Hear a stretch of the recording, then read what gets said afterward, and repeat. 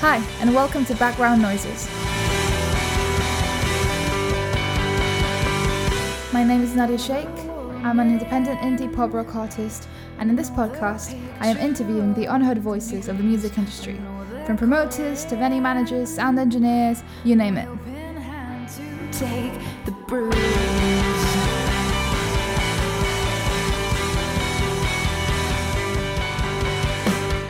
Everyone's been deeply affected by the consequences of the pandemic. And with this podcast, I just wanted to do my little bit to help voice their issues, their experiences, their thoughts, and to just have a really good conversation with very interesting people. So thank you for joining me, and let's get it started. It's not like many burning else. It's not like meaning, but I want it all. How does it feel when you're not okay? When you've just got nothing left to say? How does it feel when you're not in control? When it's out of your hands, when you're not in control? How does it feel when you're not okay? When you've just got Hi, and welcome to Background Noises. I am incredibly excited to introduce today's guest. He's an all-rounder in the music industry. He is the co-owner of the Tonbridge Wells Forum, the owner of Outstanding Music, a music company that specializes in alternative Latin music. He's a fellow of the Royal Society of Arts. He's spoken at South by Southwest and many other conferences. He's managed bands like Spanish singer-songwriter Micah Makovsky, and he's also the CEO of various music charities, including Rhythmics and the Music Venue Trust. So please welcome Mark David. Hi, Mark. Thank you so much for joining me. Pleasure to be here. I'm really excited to have you here today. So thank you so much for taking your time, taking time out to just chat to me, because I know you're really busy. Just to start, your track record is insane, and you've done so many things. So this is probably a tricky question, but out of everything you've done, all the roads you've taken in the music industry, what do you enjoy the most? I'm still really driven by live music, if I'm honest.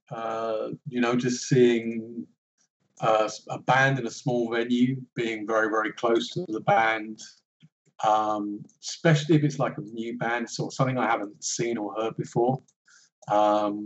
I don't even necessarily have to like the band. I like the feeling of something new, and I love that feeling that you get when the band and the audience is coming together, and something special happens, and it happens a lot in small rooms. So that's really my big driver, I guess. That's really cool. Have you got like a highlight of a gig that you went to see? I don't know, seeing a band that no one knew for the first time, and then suddenly they became Arctic Monkeys or something like that. I don't know. Yeah, but generally the ones I like don't become the Arctic Monkeys. I mean, it's not a bad thing. Yeah, no, it's not a bad thing. It's generally I think if you see an awful lot of live music, and I've seen an awful lot of live music, then your tastes tend towards the kind of unusual and like slightly weird. Like, I guess the band that's happened to me the most recently of is probably Idols. Brilliant. I saw probably 4 or 5 years ago now, and I was with Steve Lamacq from BBC Six, and I think we were in the Bristol Exchange, which is a very small venue in Bristol, like 200 people. Yeah. And we were stood at the bar at the front, which is not actually in the venue. I think we were getting a drink, and Steve actually said, "Oh, who's on tonight?" And the barman said, "My band. You got to come and see my band." And it was Dev from Idols, who used to work behind the bar at the Exchange. And I'd actually seen them, and so had Steve, 2 or 3 times. But we went to go and check out the band because the guy was being nice and was very friendly. And between the last time I'd seen them and the time that I was seeing them this time, that band had found its purpose. And felt radically different, and felt suddenly like something huge was going to happen, which eventually it did. But yeah, there are certain points when you see a band. One of my favourite bands that I saw was a band called Mr. Ray's Wigworld, They had something extraordinary. They were a Liverpudlian band in the mid-90s, and every show I saw them play was remarkable. I mean, astonishing. But they never went anywhere and never really got anywhere. I don't even think you can find their stuff online. But they did a kind of psychedelic garage, almost like a jam session thing, and it was absolutely musically stunning and had an atmosphere of tension and aggression around it, which was just like amazing. Really, there's so much good music. It's mental because I live in London, and there's so much music on offer that you can literally you can just walk into any bar, venue, anywhere, any day of the week, and you can just be amazed by what you see. And they might not, like, maybe no one knows them, and it's kind of like, how? Yeah, I think there is. I tell you, the more mainstream everything gets, the more that it drags towards the centre, and you get. I mean, the tiny amount of artists that are making a living out of making music, only recording music, for example, is now tiny, but actually creates a really amazing buzz at the outer edges of that. Do you know what I mean? Like, yeah, the underground. The underground feels dangerous, kind of. Yeah, it gets more and more underground. And then you get like another band, a band called Fat White Family. Yeah.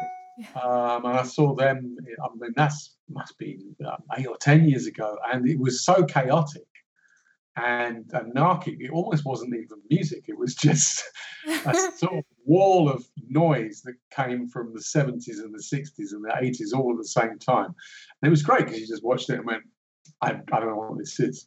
I love that thing. I love to feel like I don't know what something. That's a really important thing.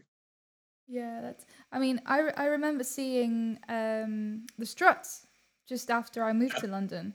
And I saw them at Coco, and they were doing this Isle of Wight reunion thing. So it's quite a big venue. And then I bought, because I wanted tickets for that. And then I met them. And then I bought tickets to see them in Camden, at Dingwalls in Camden. And then obviously I followed them and stuff, and then kind of didn't follow them so much for a while. And then realized they were supporting the Foo Fighters all over America. And they were like, Luke, the singer, was singing with them. And it's like the gems you can see in small venues. Oh yeah, I mean, the other reverse answer to your question is probably easy to ask me which major band of the last 20 or even 30 years I have not seen. I think a Coldplay, Oasis, Adele, Ed Sheeran. I've seen all of them play in front of 20 or 30 people. That's brilliant, and that says a lot, because these massive stars don't suddenly happen. These massive stars come from small venues, and any good artist that has made a career, a long-lasting career, will tell you that they need those small venues to learn how to gig. You're not born learning how to gig. You can have talent, you can have a stage presence, but you need to work harder, and you need to be in front of an audience to see how an audience reacts to what you do. So I think your thing of the Struts was quite important for that. Actually, I've seen the Struts be very bad indeed, and then later on learn a load of stagecraft and how to engage with an audience, and the material got better, and everything about that band improved, and got to the point where you thought, oh yeah, that supporting the Foo Fighters, that makes sense now. Like you could look at that and go, yeah, okay. But I often say that bands need small venues because bands need somewhere to be shit. It's true. Yeah. Absolutely true. Everybody who gets up, first of all, is going to do something that probably isn't going to be big, probably isn't going to be the best thing they're ever going to do. And it's that ability to get out, even in London can be quite judgmental, but you get into some of these smaller towns and even into villages around the country, and you can go there and you can really experiment, and you can play to 8 people on a Tuesday night, but maybe 6 of them really love you. And that essence of doing that is what gives you long-term careers. And that's one of the things that I think we've seen really happening in the last 10 to 15 years, that bands that didn't do that tend to come and go very quickly. Because they don't have that bedrock of support. They don't have the buy-in from the audience. And you see these bands escalated up really fast. They're suddenly in front of 8,000 to 12,000 people. they don't really have the skills, and they don't have the audience support and the enthusiasm from fans that you need to pull that kind of level of show off. I really think bands need to play in front of 50, then 100, then 200, then 300, then 500, and just keep going all the way up those steps, because there's something to be learned at every step. But the small venues is the first step that everybody can take, and it's incredibly important to have that first step available. Yeah, I completely agree. And I read a while back, I read an article, it was an interview with Dave Grohl, funny enough, and he was saying that there's so many artists nowadays that become an online sensation overnight, and then they're put in front of these huge audiences, and they don't know how to perform because they've never been in front of an audience, apart from maybe talking into their phone. So it's what you said. It's a craft. And it's the YouTubers phenomenon, that actually, it's possible to become like a huge YouTube star, and it's possible even to become a huge YouTube star with music. None of those people are being booked to headline Glastonbury because, you need a whole set of other skills to headline Glastonbury. 100 million hits on YouTube is not going to give you the skills to headline Glastonbury. Frankly, 100 million hits on YouTube doesn't give you the skills to headline the Bogshed in Nantwich. You know what I mean? These are two completely different set of skills. It could be argued that the more time you spend getting clicks on the internet, the less of those skills you actually learn, and the less able you are to deliver like a live performance that's genuinely engaging. They're not a transferable set of skills. There are probably people who are exceptions to that, but I would strongly encourage all budding musicians and young musicians who want to have a long career in the industry. A long career is not the same as an up and down. Yeah. I'm suddenly headlining a festival, but then my career's over. But if you want a long career and you want to make music for a long period of time, it pays to put in the work at the beginning. Yeah, and the human connections you get with people is, for example, just taking on from experience, I just went, before the pandemic hit, we're really lucky. We supported Stereophonics on a European tour. Mm-hmm. And we got called back to do, so we did Europe, we didn't do the UK arena tour, but we got called back for 3 arena shows. And obviously the Europe shows were quite small. So after every night, we were going out to the merch. And we were meeting people from all over the world, French people, German people, that then went on. And because we gave them that time and that connection, they went on and followed on the internet. And those are the people who have been following all through the pandemic, tuning into the live streams. And then, this is talking small venues, then when we played the arenas, we weren't able to go out to the merch because it's so big. You can't stand when 15,000 people are coming out. So small venues are like a little piece of magic where the music meets the people, and it's just magic. There's no other way. And also, if you get to the arenas have a completely different atmosphere when they are full of 8,000 people that you met in a small venue, because the buy-in that you get from those people when you met them, they're pleased for you when you're playing the arena. That it's their success as well, and they want you to carry on being a success. When you mentioned Stereophonics, I put Stereophonics on at the Tunbridge Wells Forum in front of about 150 people. When they got, I'm not a huge fan of the band, but of the music. They're nice people, but it doesn't do a lot for me. I'm really pleased when I see them selling our arenas. Because I remember them coming through the venue, and everybody who saw them that night remembers coming through the venue. And there's something about that human connection and the buy-in that you get at that point that lasts. I'm friends now with musicians I first saw when I was 12 or 13. And I'm old enough for that to be a very long time ago. And actually, I still feel really strongly proud of them when they're doing good music, or when they're playing a great gig, because I bought in all that time ago. It stays with you in a way that seeing a band, respect to you for playing those shows, fantastic. But at the arena shows, you're not going to build that fan connection that people will be. You'll be talking to somebody in 20 years and they'll say, "Oh, first saw you at this tiny gig. You know, that's the kind of fan buy-in there is at those places. Yeah, and it's when you ask someone, I don't know, the same question I asked you before, what's, I don't know, a remarkable gig or a special gig you saw, usually tends to be the small ones. Yeah. Well, I'm trying to think of a big gig. I'm not a huge fan of big gigs. But if you're going to do a big gig, you got to do what Brendan Urie at Panic at the Disco does, which is, you know, you got to do the flying piano that goes in 9 directions. Proper show. I don't mind that as a spectacle. It's not aimed at me, but I can stand there and think, okay, this is quite clever. I mean, it's the crew that do it are to be admired. The lighting engineer, the sound engineer, everybody involved in that. It's a huge production. It's not really aimed at me. I like that. I like that human thing you mentioned. I like to feel the sweat of the singer hit me in the face. Yeah.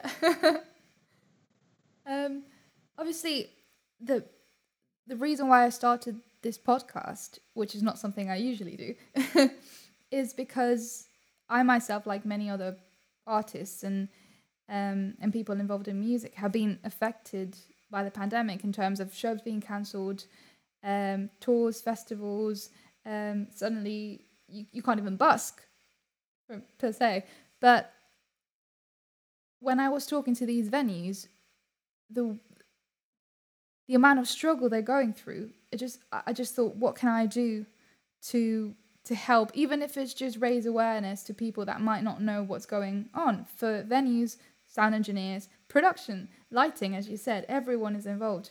So you being here is mental, because you are the CEO of Music Venue Trust, and you also launched a campaign called Save Our Venues. That, just a bit of background for anyone listening, it encompasses over 220 projects and has raised almost £3 million. So tell us a bit more about being the CEO of a company, well, not a company, a charity like this, and what does a day in your life look like? At the moment, chaotic. The situation is very serious, as you've said. You know, I mean, actually, right now we're about to enter what I would describe as the real red alert phase. We have, in the UK, we have 900 venue members of something called the Music Venues Alliance that we represent. About half of those have bids into government for the financial support they need to get them through to the other side of Christmas. And all of the decisions on what they're going to receive will be made in really the next month. But a typical day here at the moment consists of screaming at the government, shouting at the media to carry stories about what's going on, trying to raise the funding that we can to get people to the next phase. And then a lot of it is actually, again, I think this podcast is going to be mainly about personal connections, because a lot of what we do now is frankly a little bit like counselling for venues. We've got a lot of people who are very stressed out, incredibly anxious, and it's incredibly personal to them. I mean, I've got venue owners. We take somebody like Jeff Horton at the 100 Club in London. That's his life's work. His aunt took over the 100 Club in 1964. It was handed to his father in 1976. He then took it over in the early 90s. His daughter and son both work there. That's their family business. It's been going since 1964. That's under threat of closure. I've got people who live in their venue. So when we talk about them losing the venue, we're talking about a number of them that potentially will become homeless. We've got people like Paul at the Hull Adelphi, who built a venue essentially on the side of his parents' semi-detached house on a street in Hull. It's 35 years ago. It's his life's work, and to have all of that in a position where it can all be taken away from you is obviously incredibly stressful for those people. We have an incredible team here of venue owners that came forward to kind of help other venue owners. We have coordinators all the way across the UK, but a lot of their work is, tragically, is honestly taking tearful, emotional phone calls from people who are close to losing everything. So it's a very tough time. I know it's a very tough time for everybody who's affected by the crisis, and certainly in our industry, we are obviously our main thing to worry about is the venues. That's what we're set up to do. But we're equally aware that musicians, crew, production staff, even security, the people who work the door, the people who work the bar, we're talking about hundreds of thousands of people that have been told by the government they're not allowed to work, and millions across the world. We have sister organisations in the whole of Europe, in America. Everybody's in the same boat. Live music is at a standstill, and we don't know exactly when we're going to be able to do it again in a way that makes economic sense. So we're it's a very depressing conversation, to be honest, but what's our typical day like? Mostly it's handling a series of worries and concerns that actually what's happening to people individually, what's happening to sectors of that, and what's happening to the venues as a whole, and what can we possibly do to prevent the worst outcomes. It's really sad because a lot of people just see it as like, oh yeah, it's live music, but it's just like entertainment, or it's something you do because you like it. But these are families, that they're people that need to feed their kids. And it seems like the whole picture is being masked a bit by the shining lights and the nightlife. It's not really. It's families and family businesses, and they're just not. There's no way they can open, because even with certain restrictions, yeah, you can do live gigs now, but with all the restrictions you've put in, it's not. I'm losing money even if I open, so why would I open? Well, the numbers are that venues, because of the government restrictions in the UK, venue capacity is down by 75%. Their hours are now down by 50 to 75%. So, if you take a 200 capacity venue that normally trades between 8 and 1 in the morning, has now got 50 people in it for 2 hours. It just doesn't take a genius to work out. I mean, you'll know it.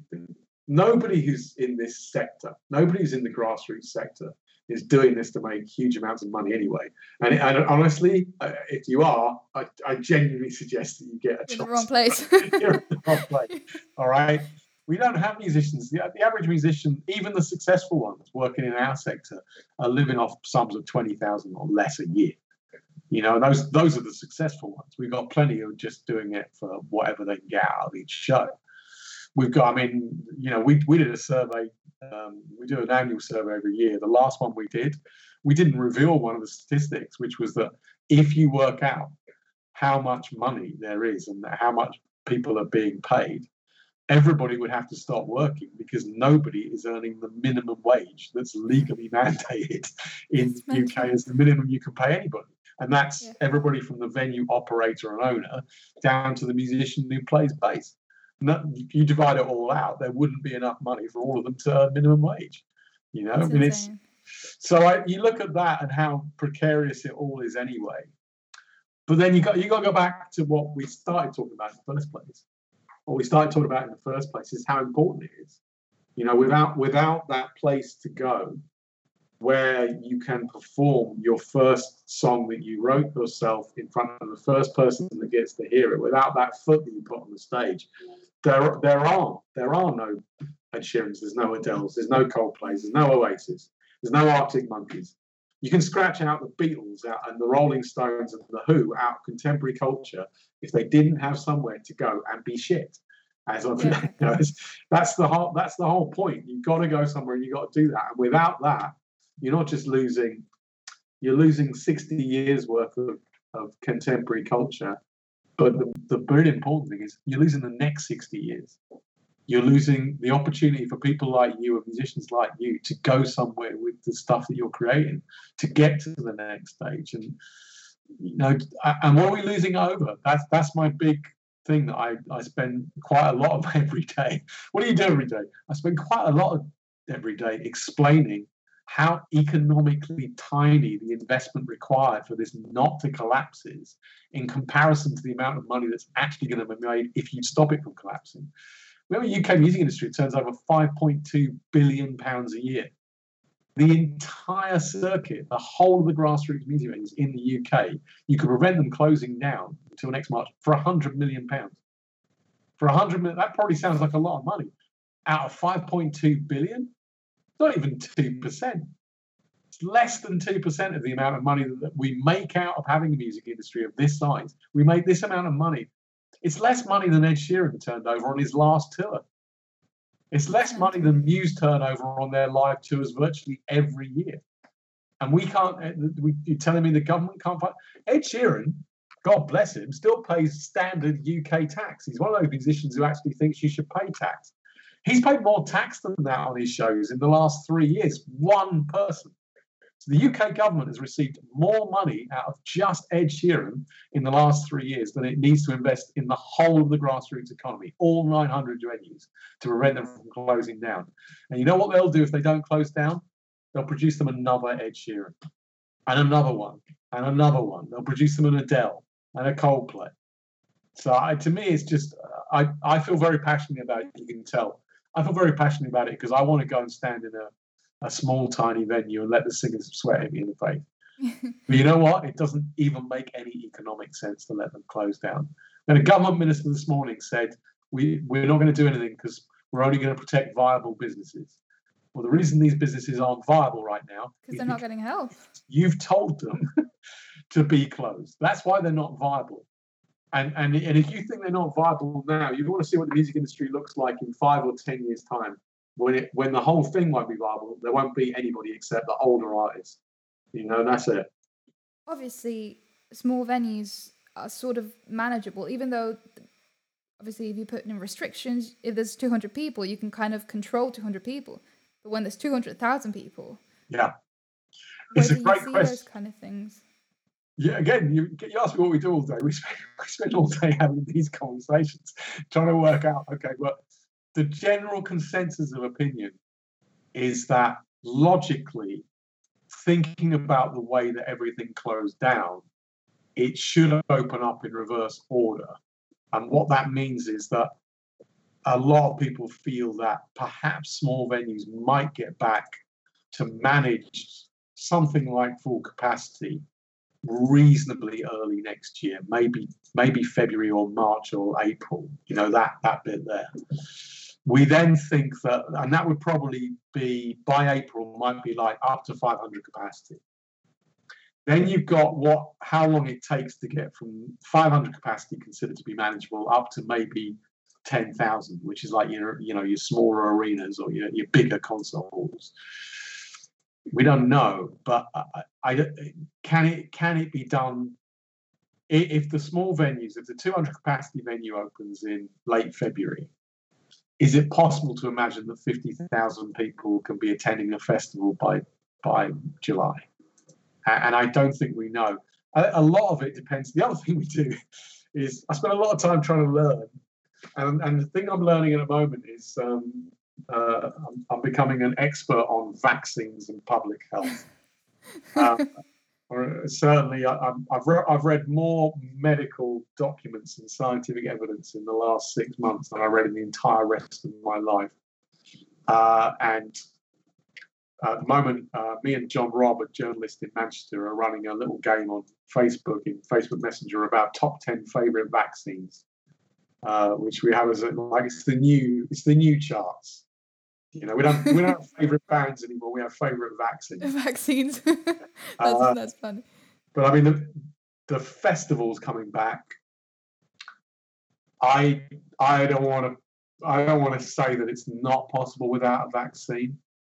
I think it would be extraordinarily difficult. I mean, I don't think it's impossible, but the investment would need to be huge, absolutely huge, because you'd have to test everybody at the point of entry, track them and trace them all the way through the festival, have removal measures if anything in their condition changed. It's an extra. I mean, you'd be looking, maybe Reading could do that, something around the 100,000 mark that is already very well run. But I don't know about, your 20,000 cap festivals. I think it would be exceptionally difficult to do.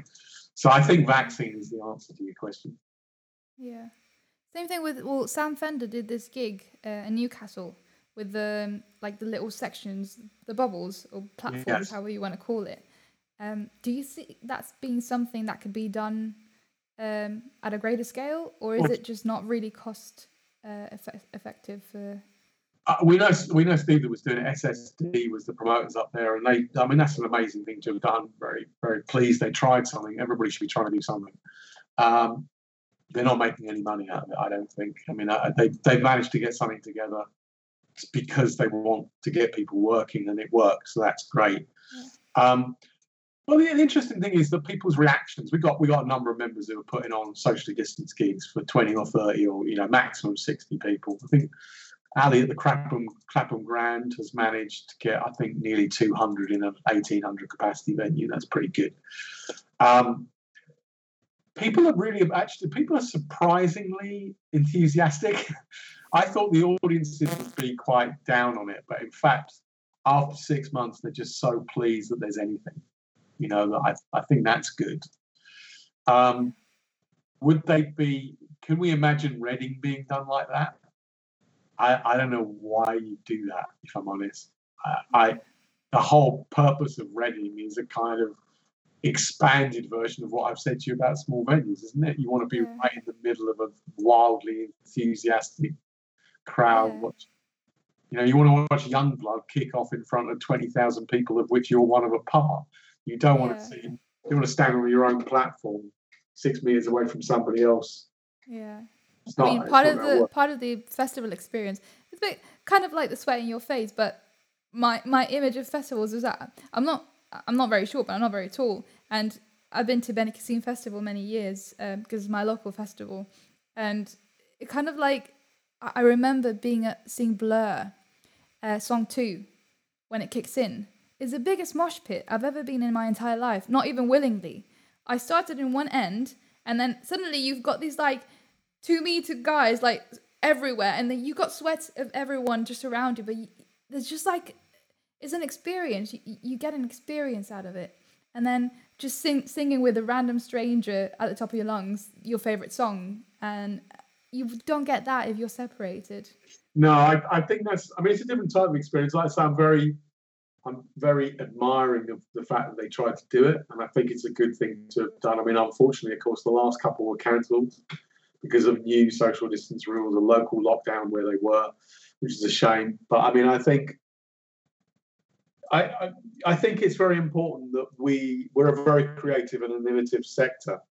That's the whole point. Yeah. So it's great to see people trying to do things, but what we really want to see is the actual thing we value come back. And I think anything that we can find that enables us to do whatever testing it is, whatever safety measures it is, and hopefully eventually a vaccine, well, that's really where we need to be headed, trying to rethink the whole thing. You said you've been doing streaming gigs? Yeah. Well, that's good. But we've done a fair few. We were actually running our own TV show effectively 11 o'clock every morning at one point, with guests coming on and everything, and it was great. It wasn't. That was one of my questions. One of my questions.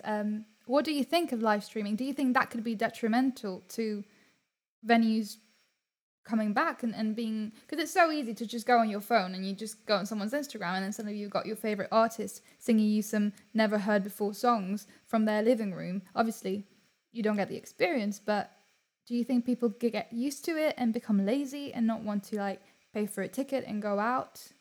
Do you know, I'm going to say exactly the opposite. I think the streaming gigs is actually a really useful tool to remind people exactly what it is they're missing. I think that's the point. I think that what that reminds you is that you're not with your friends. You're not in a crowd. You're not getting the same buzz out of it as you did. It's a different experience. And we're certainly looking at whether streaming gets added to the things that we already have as another tool that, musicians can use to reach more people. But the truth is that, no, I don't see it as being a replacement. I think it actually, weirdly for the venues, a lot of them are coming around to realising, I should be doing some more streaming so that people really remember what it is to be at the venue rather than to have this like little experience on your phone, which is nice, but it's not the same at all. Yeah, that's great. And this kind of like brings me back to what we were talking about before. It's kind of like music with the government and everything. It's been the forgotten sector because they're saying we can't support viable businesses that are not viable. But over lockdown, I had so many messages because I was doing live streams every week. And I got so many messages of people sort of thanking me for doing these live streams because that's what they were missing. And people, so many people saying that music, books, films, all the arts and everything that's cultural was what kept them going through being in your house 24/7 for 3-4 months. And suddenly it seems that those things that helped people get through this massive mayhem are the ones that are getting forgotten now that we're getting out of it. I completely agree. There's a great meme doing the rounds today, actually, of somebody just saying, like, okay, if you don't understand the viability of this, temporary viability of this being completely meaningless, just turn off your Netflix and your streams and your phones, because there'll be no content. You know, nobody can build a viable career simply out of.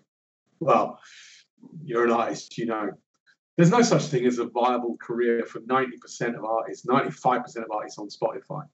You can't make the money at Spotify. You need to be out there. You need to be selling physical products. You need to be playing shows. It's just a fact. That's the reality of the thing. And take away that part without going off on another one of my rants. One of the things I'd like to understand out of this crisis is how 25% of the music industry being closed down. The live music industry is worth 1.1 billion. The music industry itself is worth 5.2 billion every year. So it's less than 25% of the industry is closed down. Why is it that 90% of all the musicians I know are completely broke? Where's the other 75% of the money? Because they all have streams and they all sell records and they all do everything else. Where's that money going? I mean, I think that's a huge question for the UK music industry. 1/4 of our business shuts down and all the musicians are completely broke. That can't be right. What have we got wrong there? You know, this should be opening up some really big questions about where money comes from. Because I can tell you from our point of view, from the small sector point of view, you're our friends. Musicians are our friends. The crew are our friends, and everybody around this circuit, they're our friends and our colleagues. But wow, this is a lot of responsibility. Yeah. Trying to get you back 80% of your income that's disappeared because 25% of the music industry is shut down. Where are Universal and Warner's and Sony? How are they looking after musicians? And they're the people who are making 75%. Where are Spotify? You know, I mean, Spotify are paying. I read the other day, Daniel Ek is being paid. He's worth £2.5 billion. I read that as well. Yeah. Which, just to be clear, is more than Paul McCartney. I mean, I'm really sorry. I don't care how good your platform is. You weren't in Beatles, all right? Do you know what I mean? There should be a point at which you just go, do you know what? Actually, that's not actually appropriate, all right?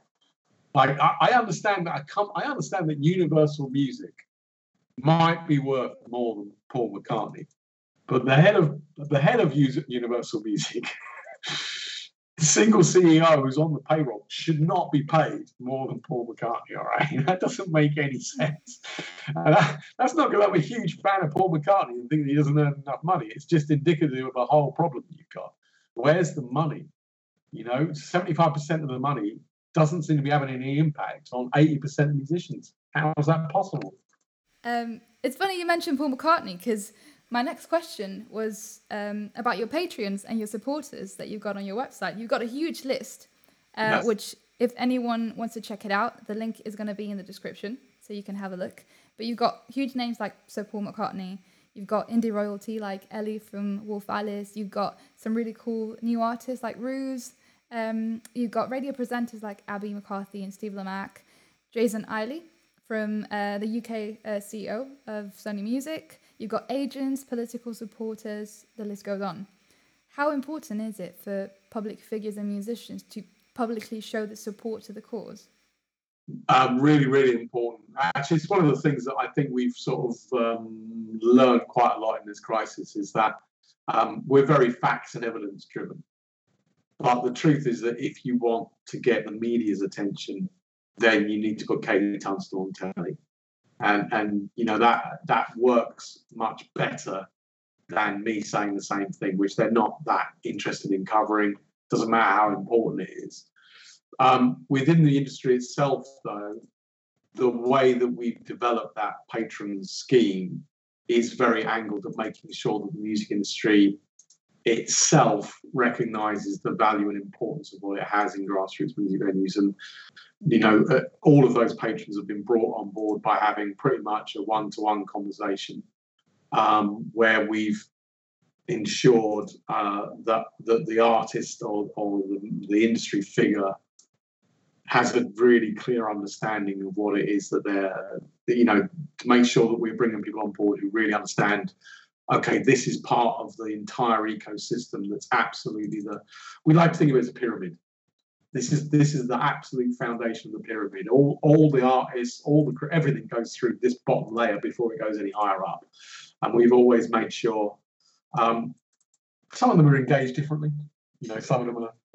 I'm not going to tell you that Paul McCartney phones me every day and asks how it's going. It was pretty much a supportive letter and a message and sent us a check and, you know, great. Joe from Idols, one of our patrons, I think he was on the phone for about an hour and a half explaining exactly what we should be doing. You know, that's quite a different experience, you know, that actually he had very clear ideas. And we're bringing quite a lot of patrons on in this crisis, and actually artists are super engaged in this point.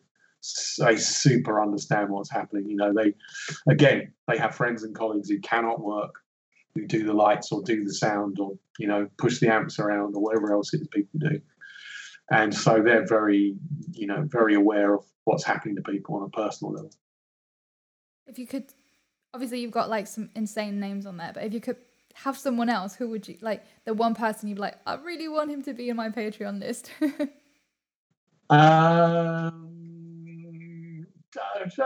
know what? I'm not sure actually. That's a great question. The one I haven't landed yet is Ben Folds, which is just purely an accident. I think it was all sort of agreed about 3 or 4 times, but I'm quite a big Ben Folds fan, and we managed to meet him through Neil Hannon from Divine Comedy, who is one of our patrons. And Ben played a concert in Belfast, where we went with Neil and went to go and meet him, and pretty much he agreed that he would become a patron, because we also have sister organisations in America, so it's quite important for us to have a patron, American patron. Yeah, I guess Ben would be my personal one. The one that we need is Dave Grohl. Oh, that'd be cool.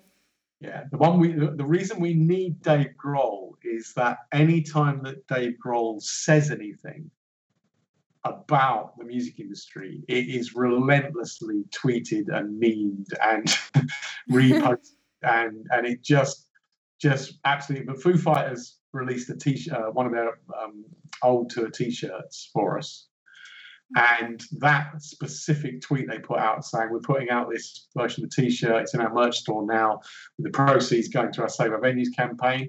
I think it was retweeted 12,000 times. So, you know, that, and we even before we even kind of had those conversations with him, Dave actually put out something 3 years ago, which was just a really sort of random quote that he did somewhere. And it was something like, small venues are where you learn everything, you know, you've got to play there, or something like that, really meaningless. And even that just a photo of him and that on our Facebook page, 2,000, 3,000 reposts, reaching an audience of 500,000. People, something like Dave is absolutely trusted. Yeah. Trusted inside the industry because people know what he's like. Trusted by fans because he's got a long track record of supporting people. You seen that stuff he's doing with the young female drummer? Yeah, I saw that. Yeah, that's brilliant. Super cool. But you can tell from his face and the way that he's doing it he isn't doing that to try and get hits or shares. No, he Likes. doesn't need it. He doesn't even need it. He's doing it because he thinks this is absolutely brilliant. I'm going to have a great time doing it. And that kind of authenticity is that's the one that I would probably go for. So Ben Folds for me, because I've been a fan of Ben's for 20 odd years. And then Dave Grohl, who, by the way, I love the band, but it's just Dave Grohl would be the one that you would go, that would make a real difference, having that person. Fingers crossed. Dave Grohl, if you're listening to this, you know what to do. Well, actually, one of your Patreons, and funny enough, you were talking about him at the start of the conversation, was Steve Lamacq. And I saw that recently in an interview, he said that you deserve an MBE for your work. How did that feel? Yeah, I've spoken to him about that. It's a weird. I mean, it's quite a weird way to. I woke up in the morning and my inbox was overflowing with people just going out, like laughing, and, like crying emojis and all sorts of things. And Music Week quoted him as saying that I should get a knighthood, which is quite funny. I did tell him that it's not actually the knighthood that I need; it's the lordship. Because if you're a lord, you can get paid £300 a day just for turning up to the Lords. So Lord David is actually a much better thing to head for rather than Sir Mark David. But it was an interesting thing to say. I mean, I'm the worst type of anti-monarchist Republican on a personal level. I think it would be nice if the organisation, the team that I have, received recognition for the work that it's done, because the work that it's done has been absolutely extraordinary. I mean, in April of this year, we calculated that 556 venues were in danger of closing down imminently. We're talking within the next four to 6 weeks.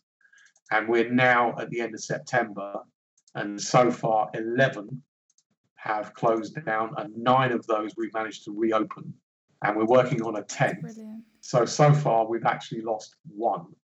That gave me goosebumps. Yeah. So I think, considering who does get MBEs and knighthoods and even lordships, I don't know if I give it to me, but I certainly think, something in recognition of what the organisation is. Probably not even from the awards system. Maybe the music industry should have a look around and think, wow, why all the music venues are open? That would be appreciated. That would be nice. I'd like something where the team knew how they deserve it. Yeah, they deserve it. Yeah.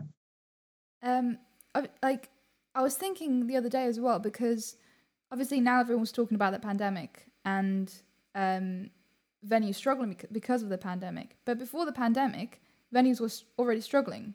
Landlords, just some of them not even being able to cope financially. Is that added on, or has that kind of like been put on the side, and everyone's just focusing on the pandemic? How? Everybody's focused on the pandemic, obviously, but I mean the factual point here is that it's quite annoying almost. Is every year we hold an annual get together called Venues Day, where all the venues come to London, we all get together. And I said at Venues Day in October 2019 that we had finally turned the corner. And in fact, in January 2020, I would be the first person who'd been able to say in probably 20 years that there were more trading grassroots music venues in the UK at the end of the year than there were at the beginning of it, which is a massive turnaround. When we started this organisation in 2014, 35% of the venues in the whole of the country had closed down in the previous 7 years. And we lost about another 10% in the following. We managed to slow it down, but even then we lost about another 10%. But finally, last year, 2019, the number of venues actually would have gone up. And there are still lots of problems. There's still not an economically viable model there. You've got lots of our venues converted over to being not-for-profit entities.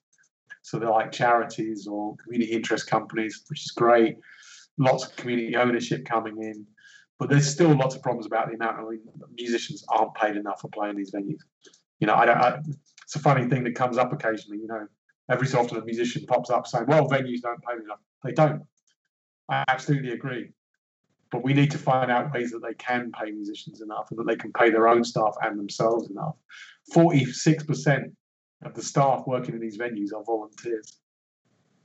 Mental. It's mad, isn't it? And you look at what it, and again, back to that thing, after they've done all that, ends up with a £5.2 billion industry in which they have no stake.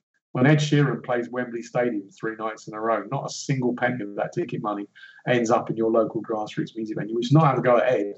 He deserves everything he's worked for.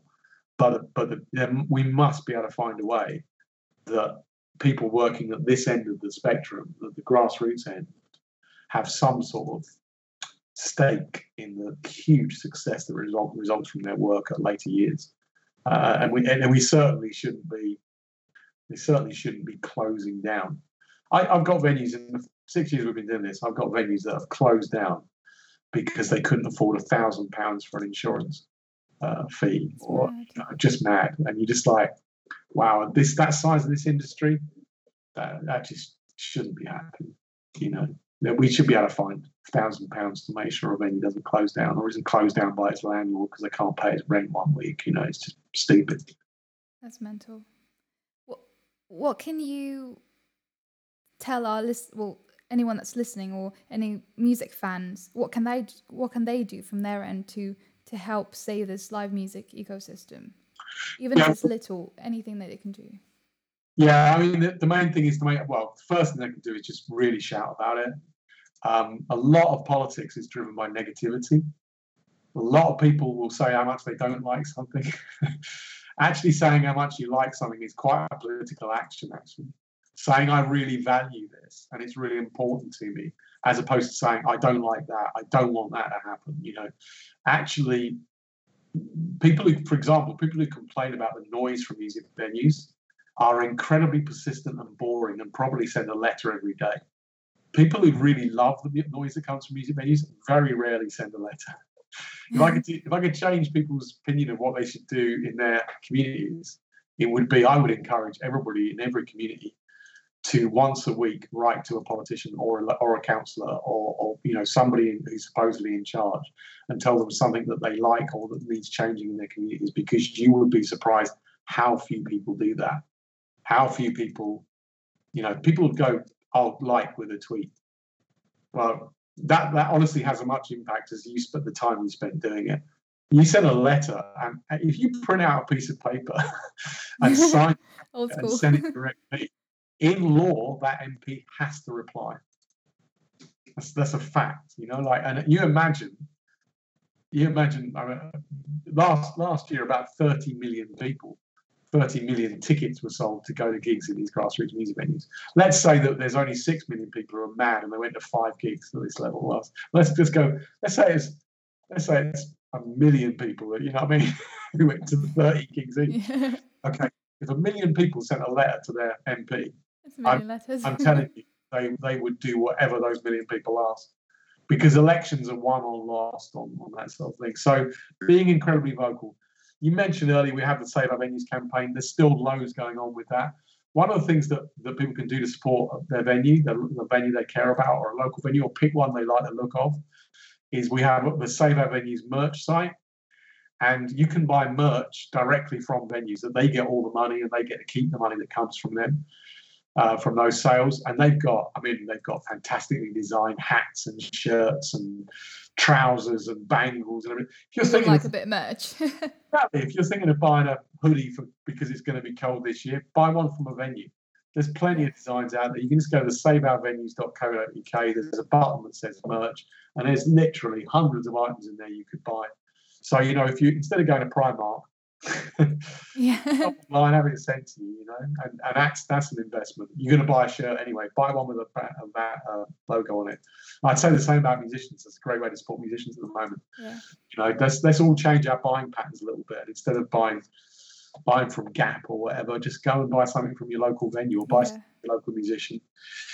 And just don't shut up. That's my biggest thing. The way we've kept going since March is because every time that politicians thought maybe they've sorted this and maybe it was all over and maybe people have given up caring, there's been another campaign and another things happened, and they've realised no, people are still very pissed off and very angry, and they want their venues to reopen. So if we can make that happen, that's going to work. I'm going to put, for anyone listening, in the description, you're going to get all the links to Save Our Venues, and I'll put your social media handles as well if anyone wants to check it out. And yeah, you saying that positive thing leads on to my very last question. And despite the terrible and weird situation we currently are in, I'm really hopeful and I'm positive that we're going to get through this sooner rather than later. So I'd like to leave on a high note, and I'd like to ask 3 quick questions. So try not to think too much. What is the thing from live music that makes you the happiest?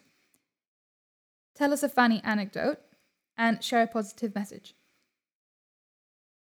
The thing that from live music makes me happiest is that point in the set where the whole audience is together and the band actually kicks off to a point where it's a bit like drugs. And that's the thing I really like. An anecdote. We could do this for the rest of the evening. I'd love to hear them, to be honest. I've got the one where I was woken up at about 4 a.m. Having put on the British touring band Long Pigs. My mobile phone rang at 4 a.m. We'd stayed up drinking with them till about 2 a.m. and then they'd headed off to their next show. And at 4 a.m. my phone rang and Derek, the tour manager, said to me, "Oh, is Richie with you?" And I said, "Sorry?" And he said, "Richie, the guitarist, is he with you?" And I said, "No, I'm in bed." He said, "Oh, okay. Could you check the venue?" I said, "What are you talking?" He said, "Well, we've just noticed he's not in the van." Wow. They'd driven for 2 hours north. 2 hours. 2 hours north before anybody had gone, "Are all the members of the band here?" That's mental. So that would be my funny anecdote. I've got lots though. And what was the last question? Share a positive message. Positively, I think anybody who's listening to this podcast, that we've got as far as we have with this campaign, with the Save Our Venues campaign, because of people.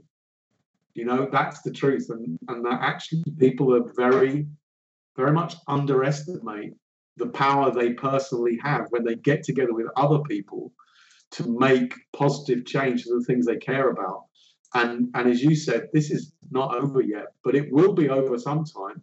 And the way it's going to be over in the way that we all want is if everybody listening to podcasts gets involved.